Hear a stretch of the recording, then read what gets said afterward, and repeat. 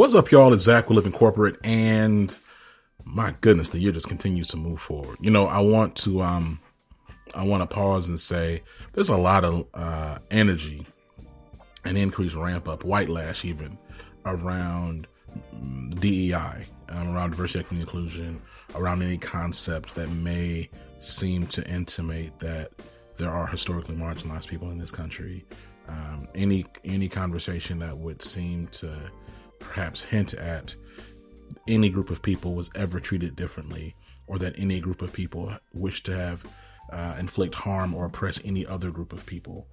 There continues to be increased animosity around the realities of the origins and structure of this country, as well as like the present experiences of people in this country. And it continues to be demonized. Woke continue to be this amorphous catch-all phrase that really seeks to just erase any sort of experience that is not accepted by racist people.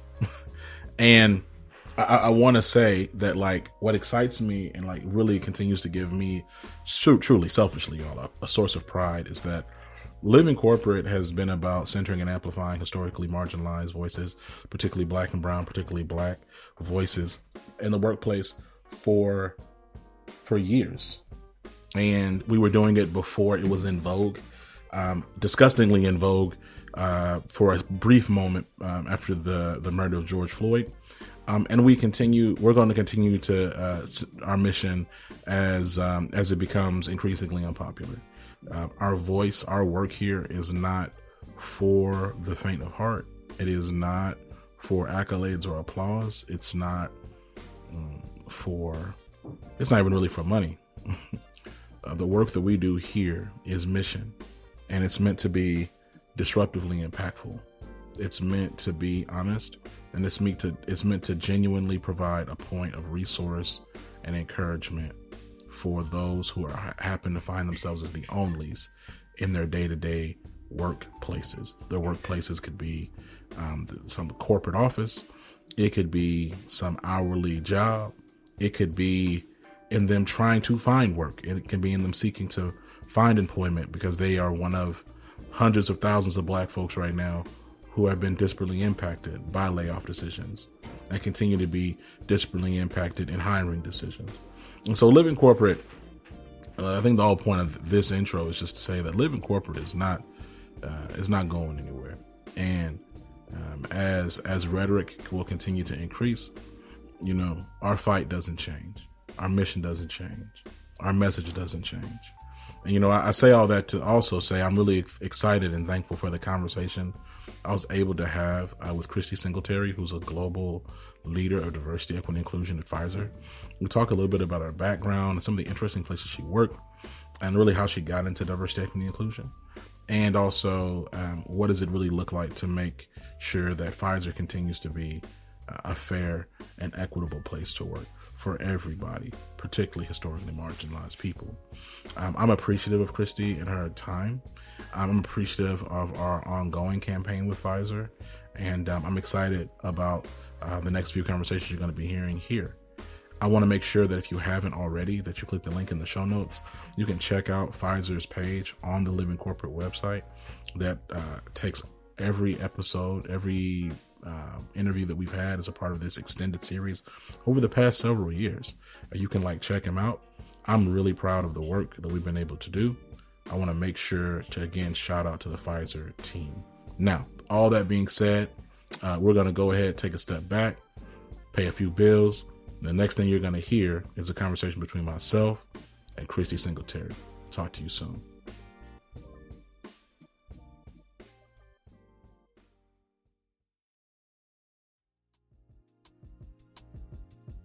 Kristy, welcome to the show. How you doing? I'm good, Zach. How are you doing?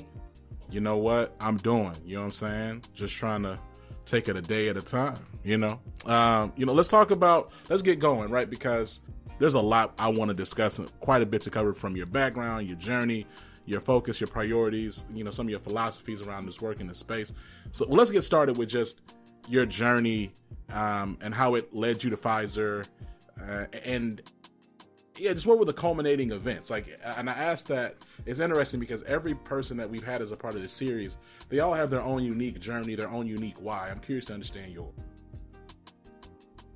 Oh, this is a great question. Because to be honest, I never would have imagined myself working in a pharmaceutical company. I would say that I've had a very zigzag career. I started off in the federal government, and then I hopped over and started working in tech and media. So I had a good stint at Yahoo for a couple of years. And I had the honor of working for Ramses Jean-Louis. And so he was our chief diversity officer at Yahoo. And we continue to make tremendous pathways and how we want to approach diversity and inclusion and some of the different things that we really wanted to prioritize. And, just really inspired by great leadership, he was offered an opportunity to work over at Pfizer.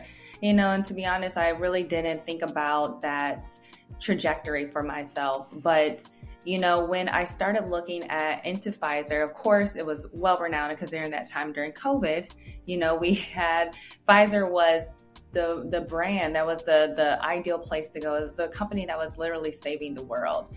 And, when I looked at Pfizer, I not only was inspired by just the remarkable way that they transitioned light speed into getting a vaccine that helped millions and millions of people and saved lives, I also looked at the other work that we were doing around the world and how we have so many tremendous efforts going to developing countries and providing medicine and vaccinations there, and some of the work that we are doing across the multicultural collective. And, I was really inspired by how the reach of Pfizer just going beyond and really ensuring that we are prioritizing people and everything that is the patient centricity that really inspired me to come here.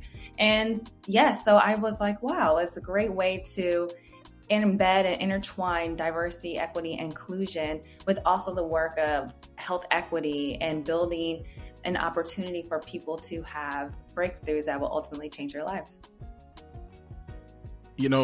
To your point, and your passion around patient centricity, and then really just people, I'd like to specifically double tap on your 10 months as a senior program manager at ICE.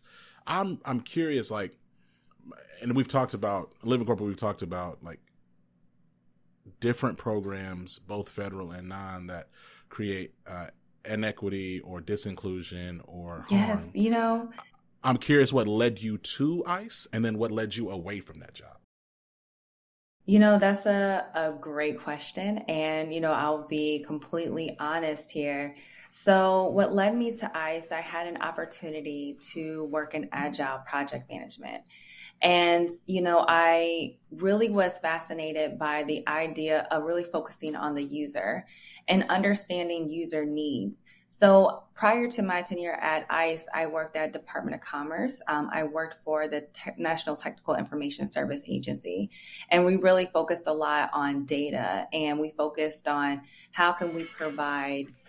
Essentially, we acted as a repository for essential documents for other government agencies or for the public to use. And as we were shifting our model, we really got into how can we become user design and really understanding empathy. And we really target our products to ensure that they met the needs of the end user. And so I had an opportunity to work at ICE as in their business analytics. And I remember when I walked in there, it was a great opportunity. It was a massive environment, but I think that what the message for me at that organization was to disconnect me from my previous role. I had worked at that agency for many years, and I became so embedded in there that I really couldn't see myself beyond the trajectory. So I think that what ICE helped me do is really just go beyond and know that there was more opportunities out there. And I think that it just helped separate my connection to that prior agency. And I had the opportunity to work on a great project of really just identifying what customer needs were. So I was able to work with multiple clients helping understand how do they like the reports? Like, how can we actually provide a tool that can be helpful for them to make better business decisions?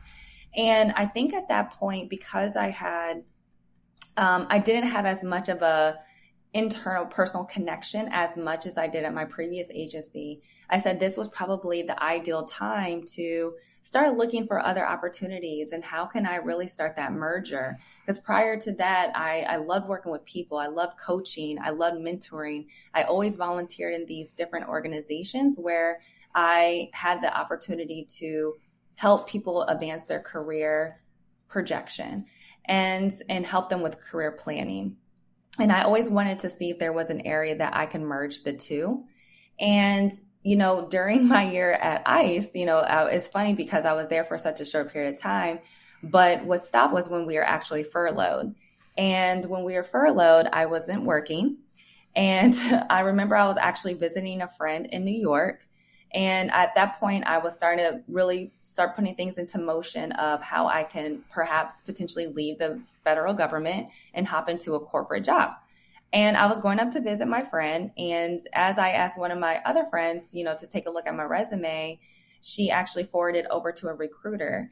And they're like, oh, well, you could be a great fit for diversity and inclusion. I'm like, oh, I don't know how you got that from my resume with it being in data, but sure, I'll take an opportunity to meet with people, see how I like it. But I wasn't at that point ready to leave or make any of that drastic of a change. But when I went up to the office, and I went up to Verizon Media at the time, when I went to the office, I just fell in love with every single person who I spoke to. I was so inspired. I said that this is exactly where I need to be. And what ended up, once we returned to work back at ICE, I had another job offer to work at Verizon Media. So essentially, I picked up everything. I moved from Washington, D.C. to New York and left the federal government. That's dope. I mean, it's a really good story. I'm curious, like, you sit in this DI position today, and I receive and hear your passion around people and things today. Do you believe that that ICE aligned with your core values? 1,000%. I honestly feel that when people have the opportunity to recognize their own power and to step into their talents, how they were uniquely designed, anything can happen. And when you have a group of people, especially when you're at a company or when they're by themselves, and when you can recognize that, the magic that can occur from there. So what can actually help shift, make change, what could really make a difference? It's amazing to me when people are able to have courage and step into that. So I truly feel that when everyone recognizes how they were uniquely designed and know that they are purposed for this world, then they are able to do anything that they put their minds to. And so when I love the work of diversity and inclusion is, one, on an individual level, to help people recognize that. And they're able to understand how they're uniquely designed. And then when on a corporate level or organizational level, how individuals can recognize their own talent and how that can beautifully tie together, how we can find connections and to see where we all mirror and can merge together to make something really impactful and change the world. So I love, my value is really understanding and unpacking how could we always continue to build that.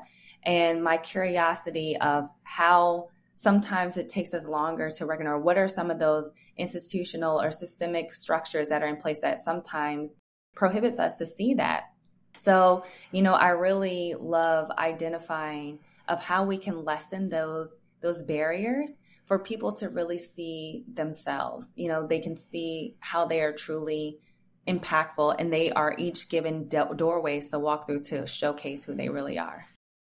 I appreciate that. So it sounds as if so one, what I like, again, like goes back to like your people-centric kind of seemingly worldview, right? Of like, you're really thinking about the individual and their story. And it also sounds as if you are decoupling like the function and mission of ICE and more so talking about your experience with the people that you worked with in ICE, which is very interesting. Helpful. Thank you. Let's get going. DEI continues to be under increased scrutiny by right-wing talking heads. And we're seeing organizations deprioritize or outright decommit from the pledges they made from a couple years ago from the murder of George Floyd. I'm curious as what keeps you focused and hopeful for what you were able to deliver and achieve at Pfizer. You know, what keeps me focused at Pfizer and how Pfizer to me has separated is that we've had equity in our values. That is the way that we institute and how we expect our behaviors is to really be driven with equity. And, you know, I love the aspect that is something that is embedded in everything that we do. So a lot of times, you know, when we looked at George Floyd, all of a sudden, when the murder of George Floyd happened, it was awakening, you know, and what's interesting about the George Floyd is that had been occurring for years. The murder of George Floyd was something that Black and Brown communities, marginalized communities have been experiencing for years. But what made it unique is the fact we were in a pandemic. And so we were all forced to look on a screen and see this injustice. We were all forced to look at, and it was visible and we couldn't hide from it. And, you know, so therefore, when people wanted to step into mode and try to take action and resolve it immediately, but we know that this is it wasn't a sprint. It was something that's a marathon, and what we had to continue on and really drive and see that progress over time. You know, so when we see that a lot of companies have stepped away or they probably are experiencing DEI fatigue, we know that because this is such a shared effort at Pfizer, that everyone is committed to it. We have it in our values. We have it in our goals. We are each held accountable to ensuring that we are driving the way forward. So knowing that this is a shared responsibility and we are all accounted for it keeps me hopeful. And also to see that everyone, how we're inspired to put forth the effort, it is always a continued conversation of how can we improve? How can we build better lives? How can we ensure that we are driving equity across promotion process in the way that we do things?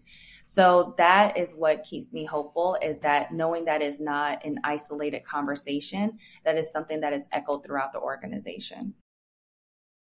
You know, to that point, and really to like your own journey as a diversity, equity, inclusion professional and leader. In 2020, you earned a DEI HR certificate from Cornell. Talk to me about that experience and what you learned.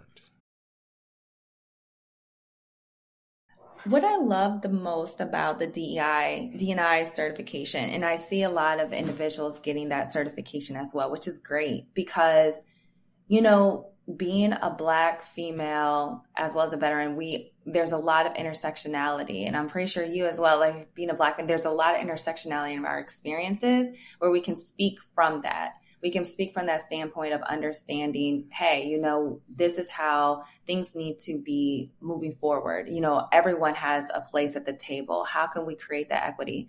What I love the most about the D&I HR certification is how it mirrored and connected both human resources and D&I, because sometimes D&I can be very programmatic, but when we're talking about it from making systemic and institutional changes, that certification helped provide much more of an academia approach to give terminology.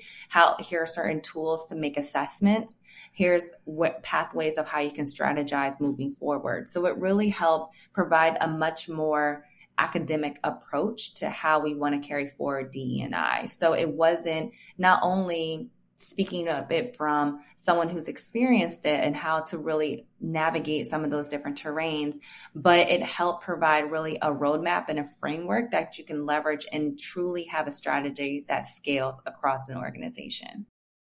You know, it's interesting because so I have this like resistance or like these reservations rather about like these like certification programs sometimes. And I haven't taken one, to be very clear. I've not gotten a DEI certification from any institution, let alone a predominantly white one.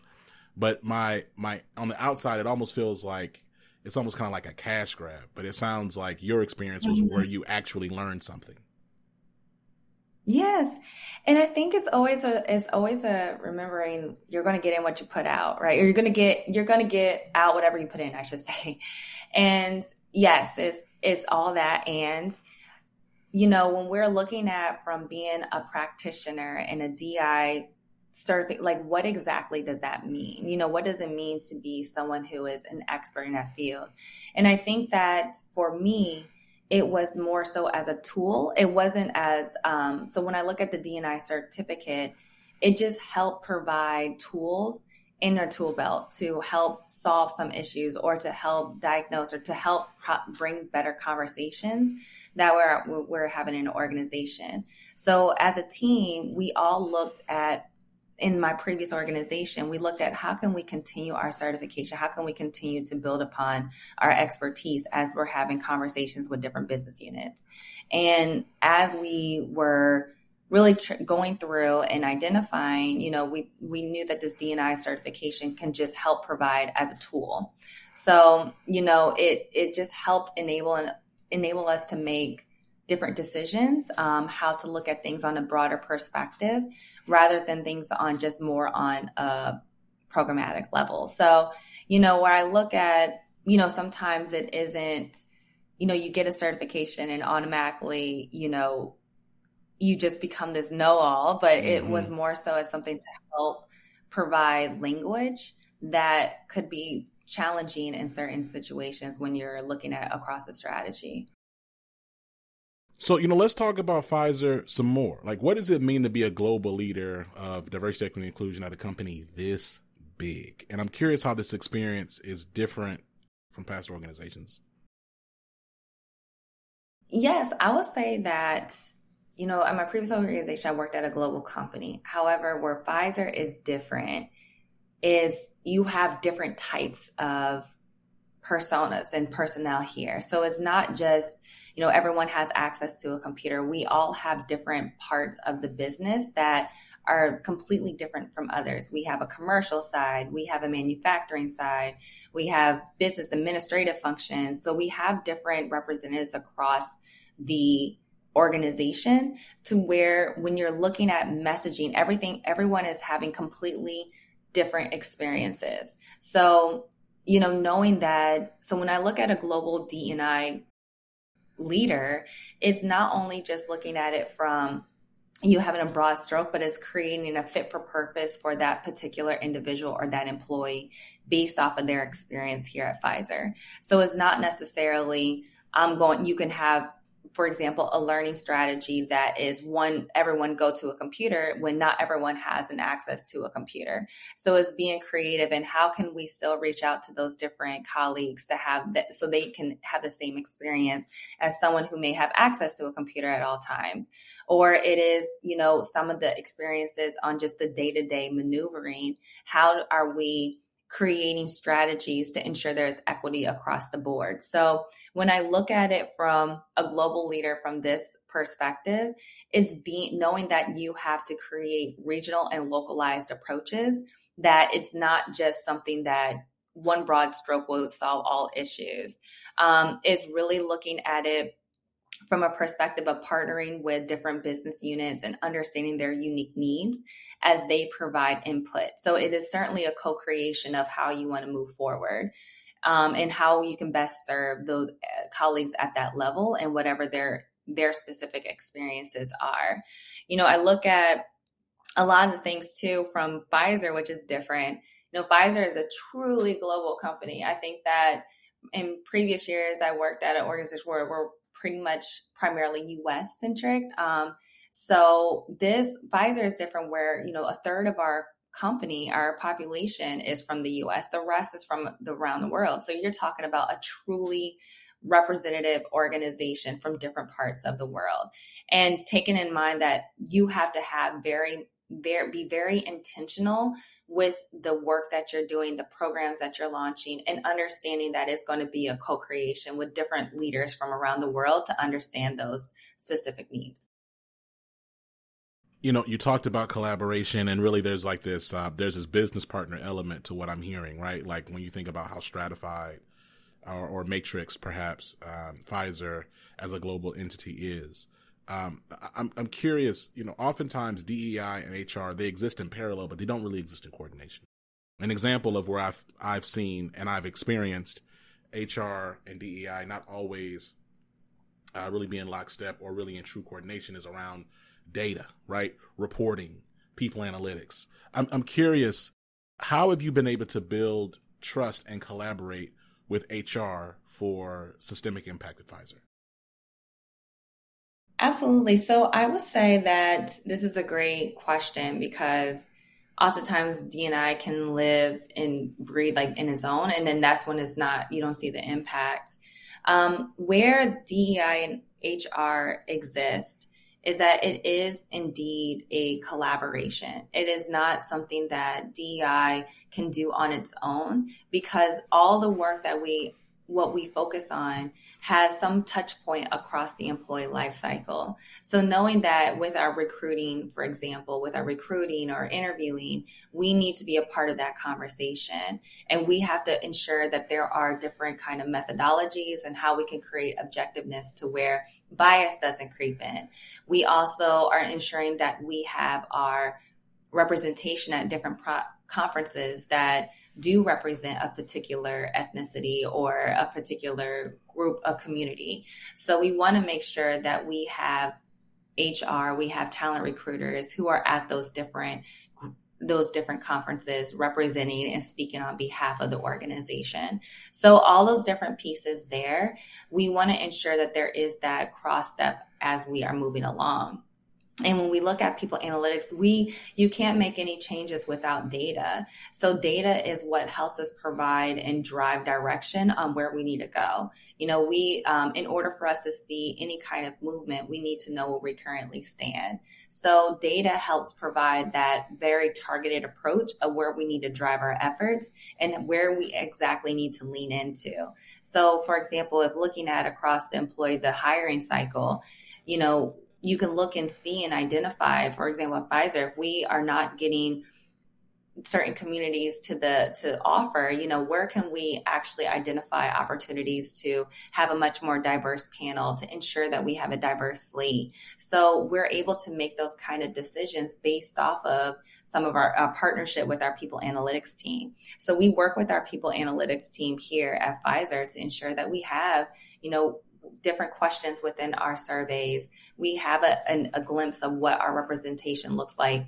And because we do have a parity goal of ensuring that we have representation of 33% minority and 47.5% females at the VP level by 2025, that is a collective effort across all. So people analytics is feeding us that data to ensure where we need to drive those efforts. So not only do we want to ensure that the people analytics is feeding that information to ensure we know where we want to drive our focus, but we have to be in partnership with HR to ensure that we have that movement. So DEI actually also sits within we call it people experience here at Pfizer, because it really indeed is about the people's experience as they are coming into Pfizer and how they are moving throughout the organization. We know that there is indeed an experience to capture.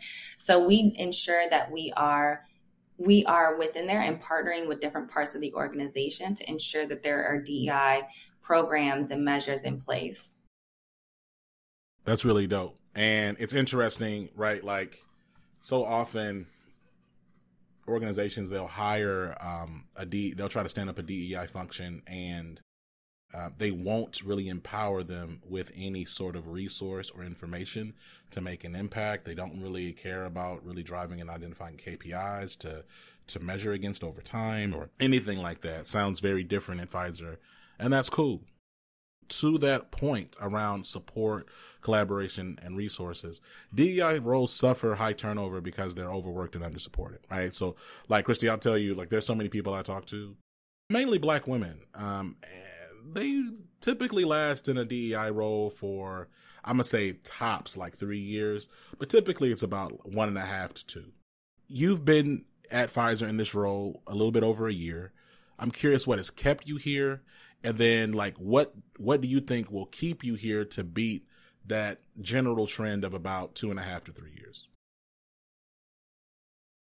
You know, I would say that regardless of our role, one of the things that it is, we're humans, you know, and this is deep work. And it matters a lot. Like there is something called DEI fatigue. Mm-hmm. So it's completely understandable. That question is great because it is understandable how people are fatigued. It is understandable how people feel as if they're not making progress. And that is a very common feeling for a lot of DEI practitioners. I would say what keeps me going is knowing that, one, how I have to feed into self. I realized in working in diversity and inclusion that exercising a lot of self-compassion has been a necessity. Compassion and grace, and knowing that, there's sometimes you have to take a step back to fill your cup before helping others. So it's a lot of momentum when you're trying to do and getting out there to solve all the issues, but keeping in the back of your mind that, this is indeed a marathon. This is a long way of where we're going to still continue to see change. And there's going to be bumps on the road. There's going to be these different things. But knowing that you can take a step back to recharge and then refuel to come back to the work, because the work is always going to be there. So what keeps me going is just knowing to take care of myself, to make sure that I am feeding myself first before having to serve others, because sometimes DEI fatigue is a real thing. And what keeps me going is just knowing that there is a pathway, celebrating small success, to know, hey, that this is a conversation that was eye-opening, even if it was for 12 people. 3 people or 4 people walked away with some nuggets that they can continue to change. And then you can start seeing that ripple effect.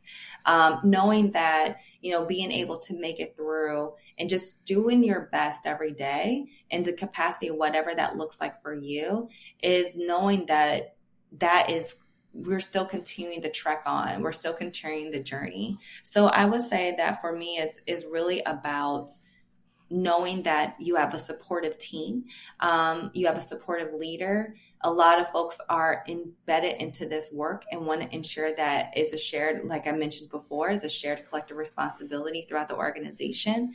That knowing those different tools, knowing those different things is what helps keep me in the role. And it helps keep me with a DEI and focus that is, in order for the change to happen, to know that it's going to be a pathway moving forward.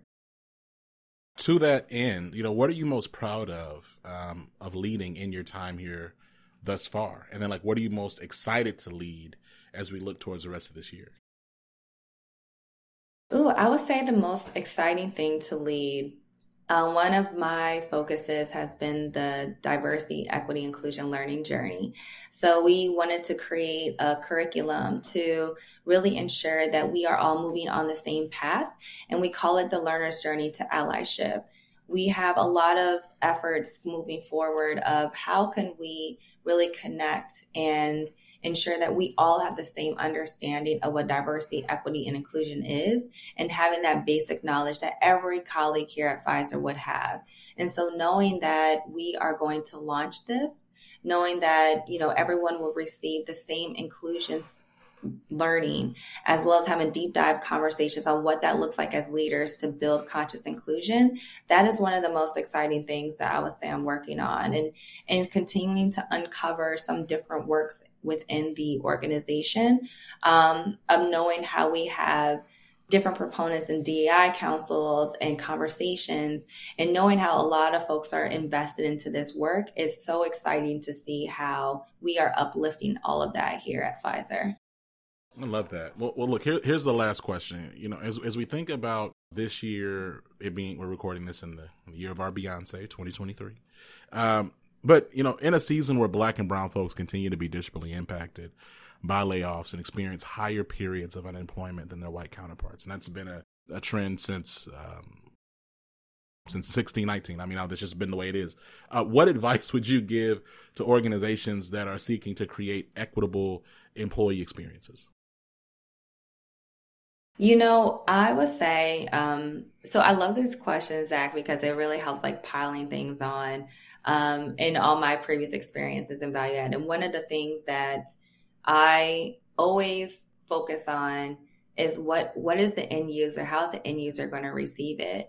And how are they going to be impacted? Sometimes we negate to understand the power of intention versus impact. So we can constantly we can have good intentions, but sometimes they do not land.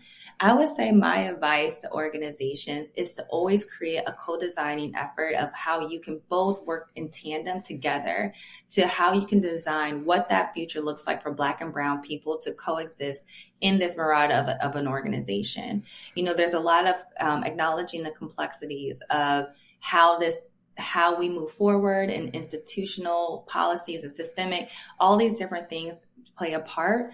But what is the beautiful thing is when you can actually create a collaborative experience to where you can bring all the communities together to co-create what that future looks like ahead. So knowing that in order to create those equitable experiences for employees, ask them, be involved with your employee resource groups, be involved with different stakeholders from communities, and have open and honest dialogue about what that actually looks like. What are the problems that are occurring now?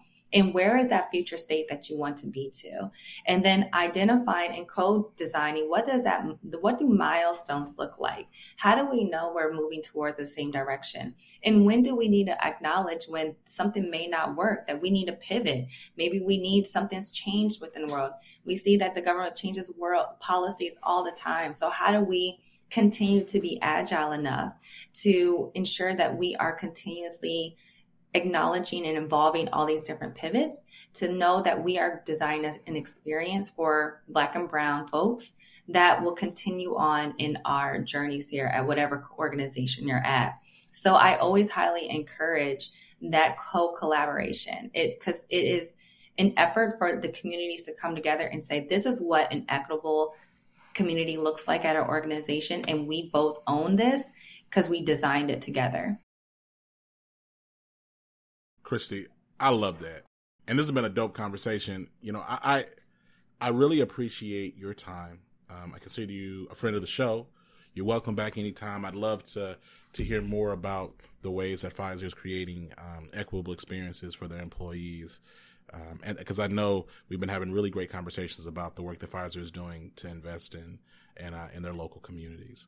So before we let you go, any parting words or shout outs? No, I would say thank you so much for having me on this show to have an episode to feature my voice. I mean, that means a lot to me. It's so incredible. I love the work of diversity, equity, inclusion. And I love the fact that you're uplifting voices around to really figure out how we can all work in this together. Everyone has a best practice or has a shared experience that can only help us advance this work forward. So thank you so much for the opportunity.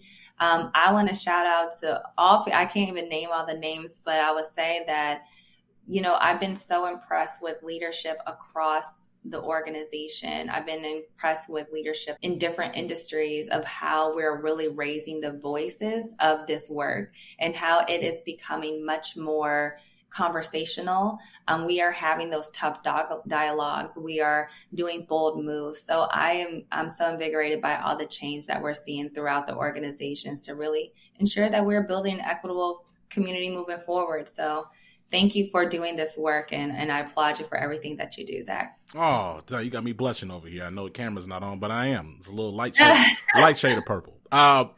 We will talk to you soon, Kristy. Yes, thank you. Peace.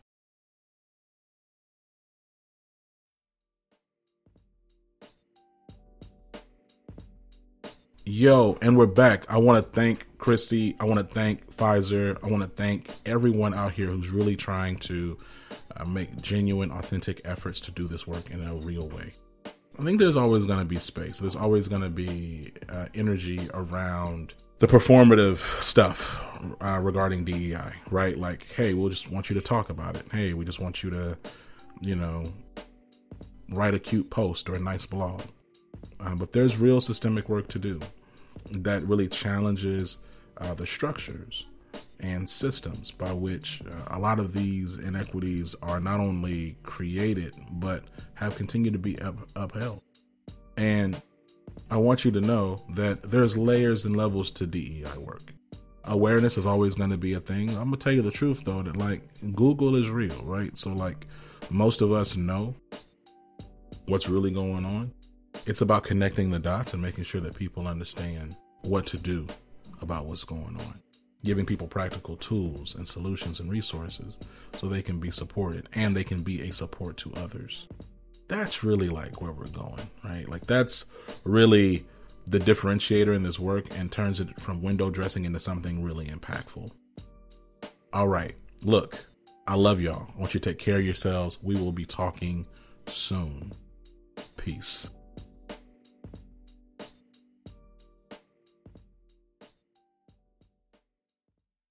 Elevation. Post-production is handled by Jeremy Jackson. Got a topic suggestion? Email us at livingcorporatepodcast@gmail.com. You can find us online on Twitter, Facebook, Instagram, and living-corporate.com. Thanks for listening. Stay tuned.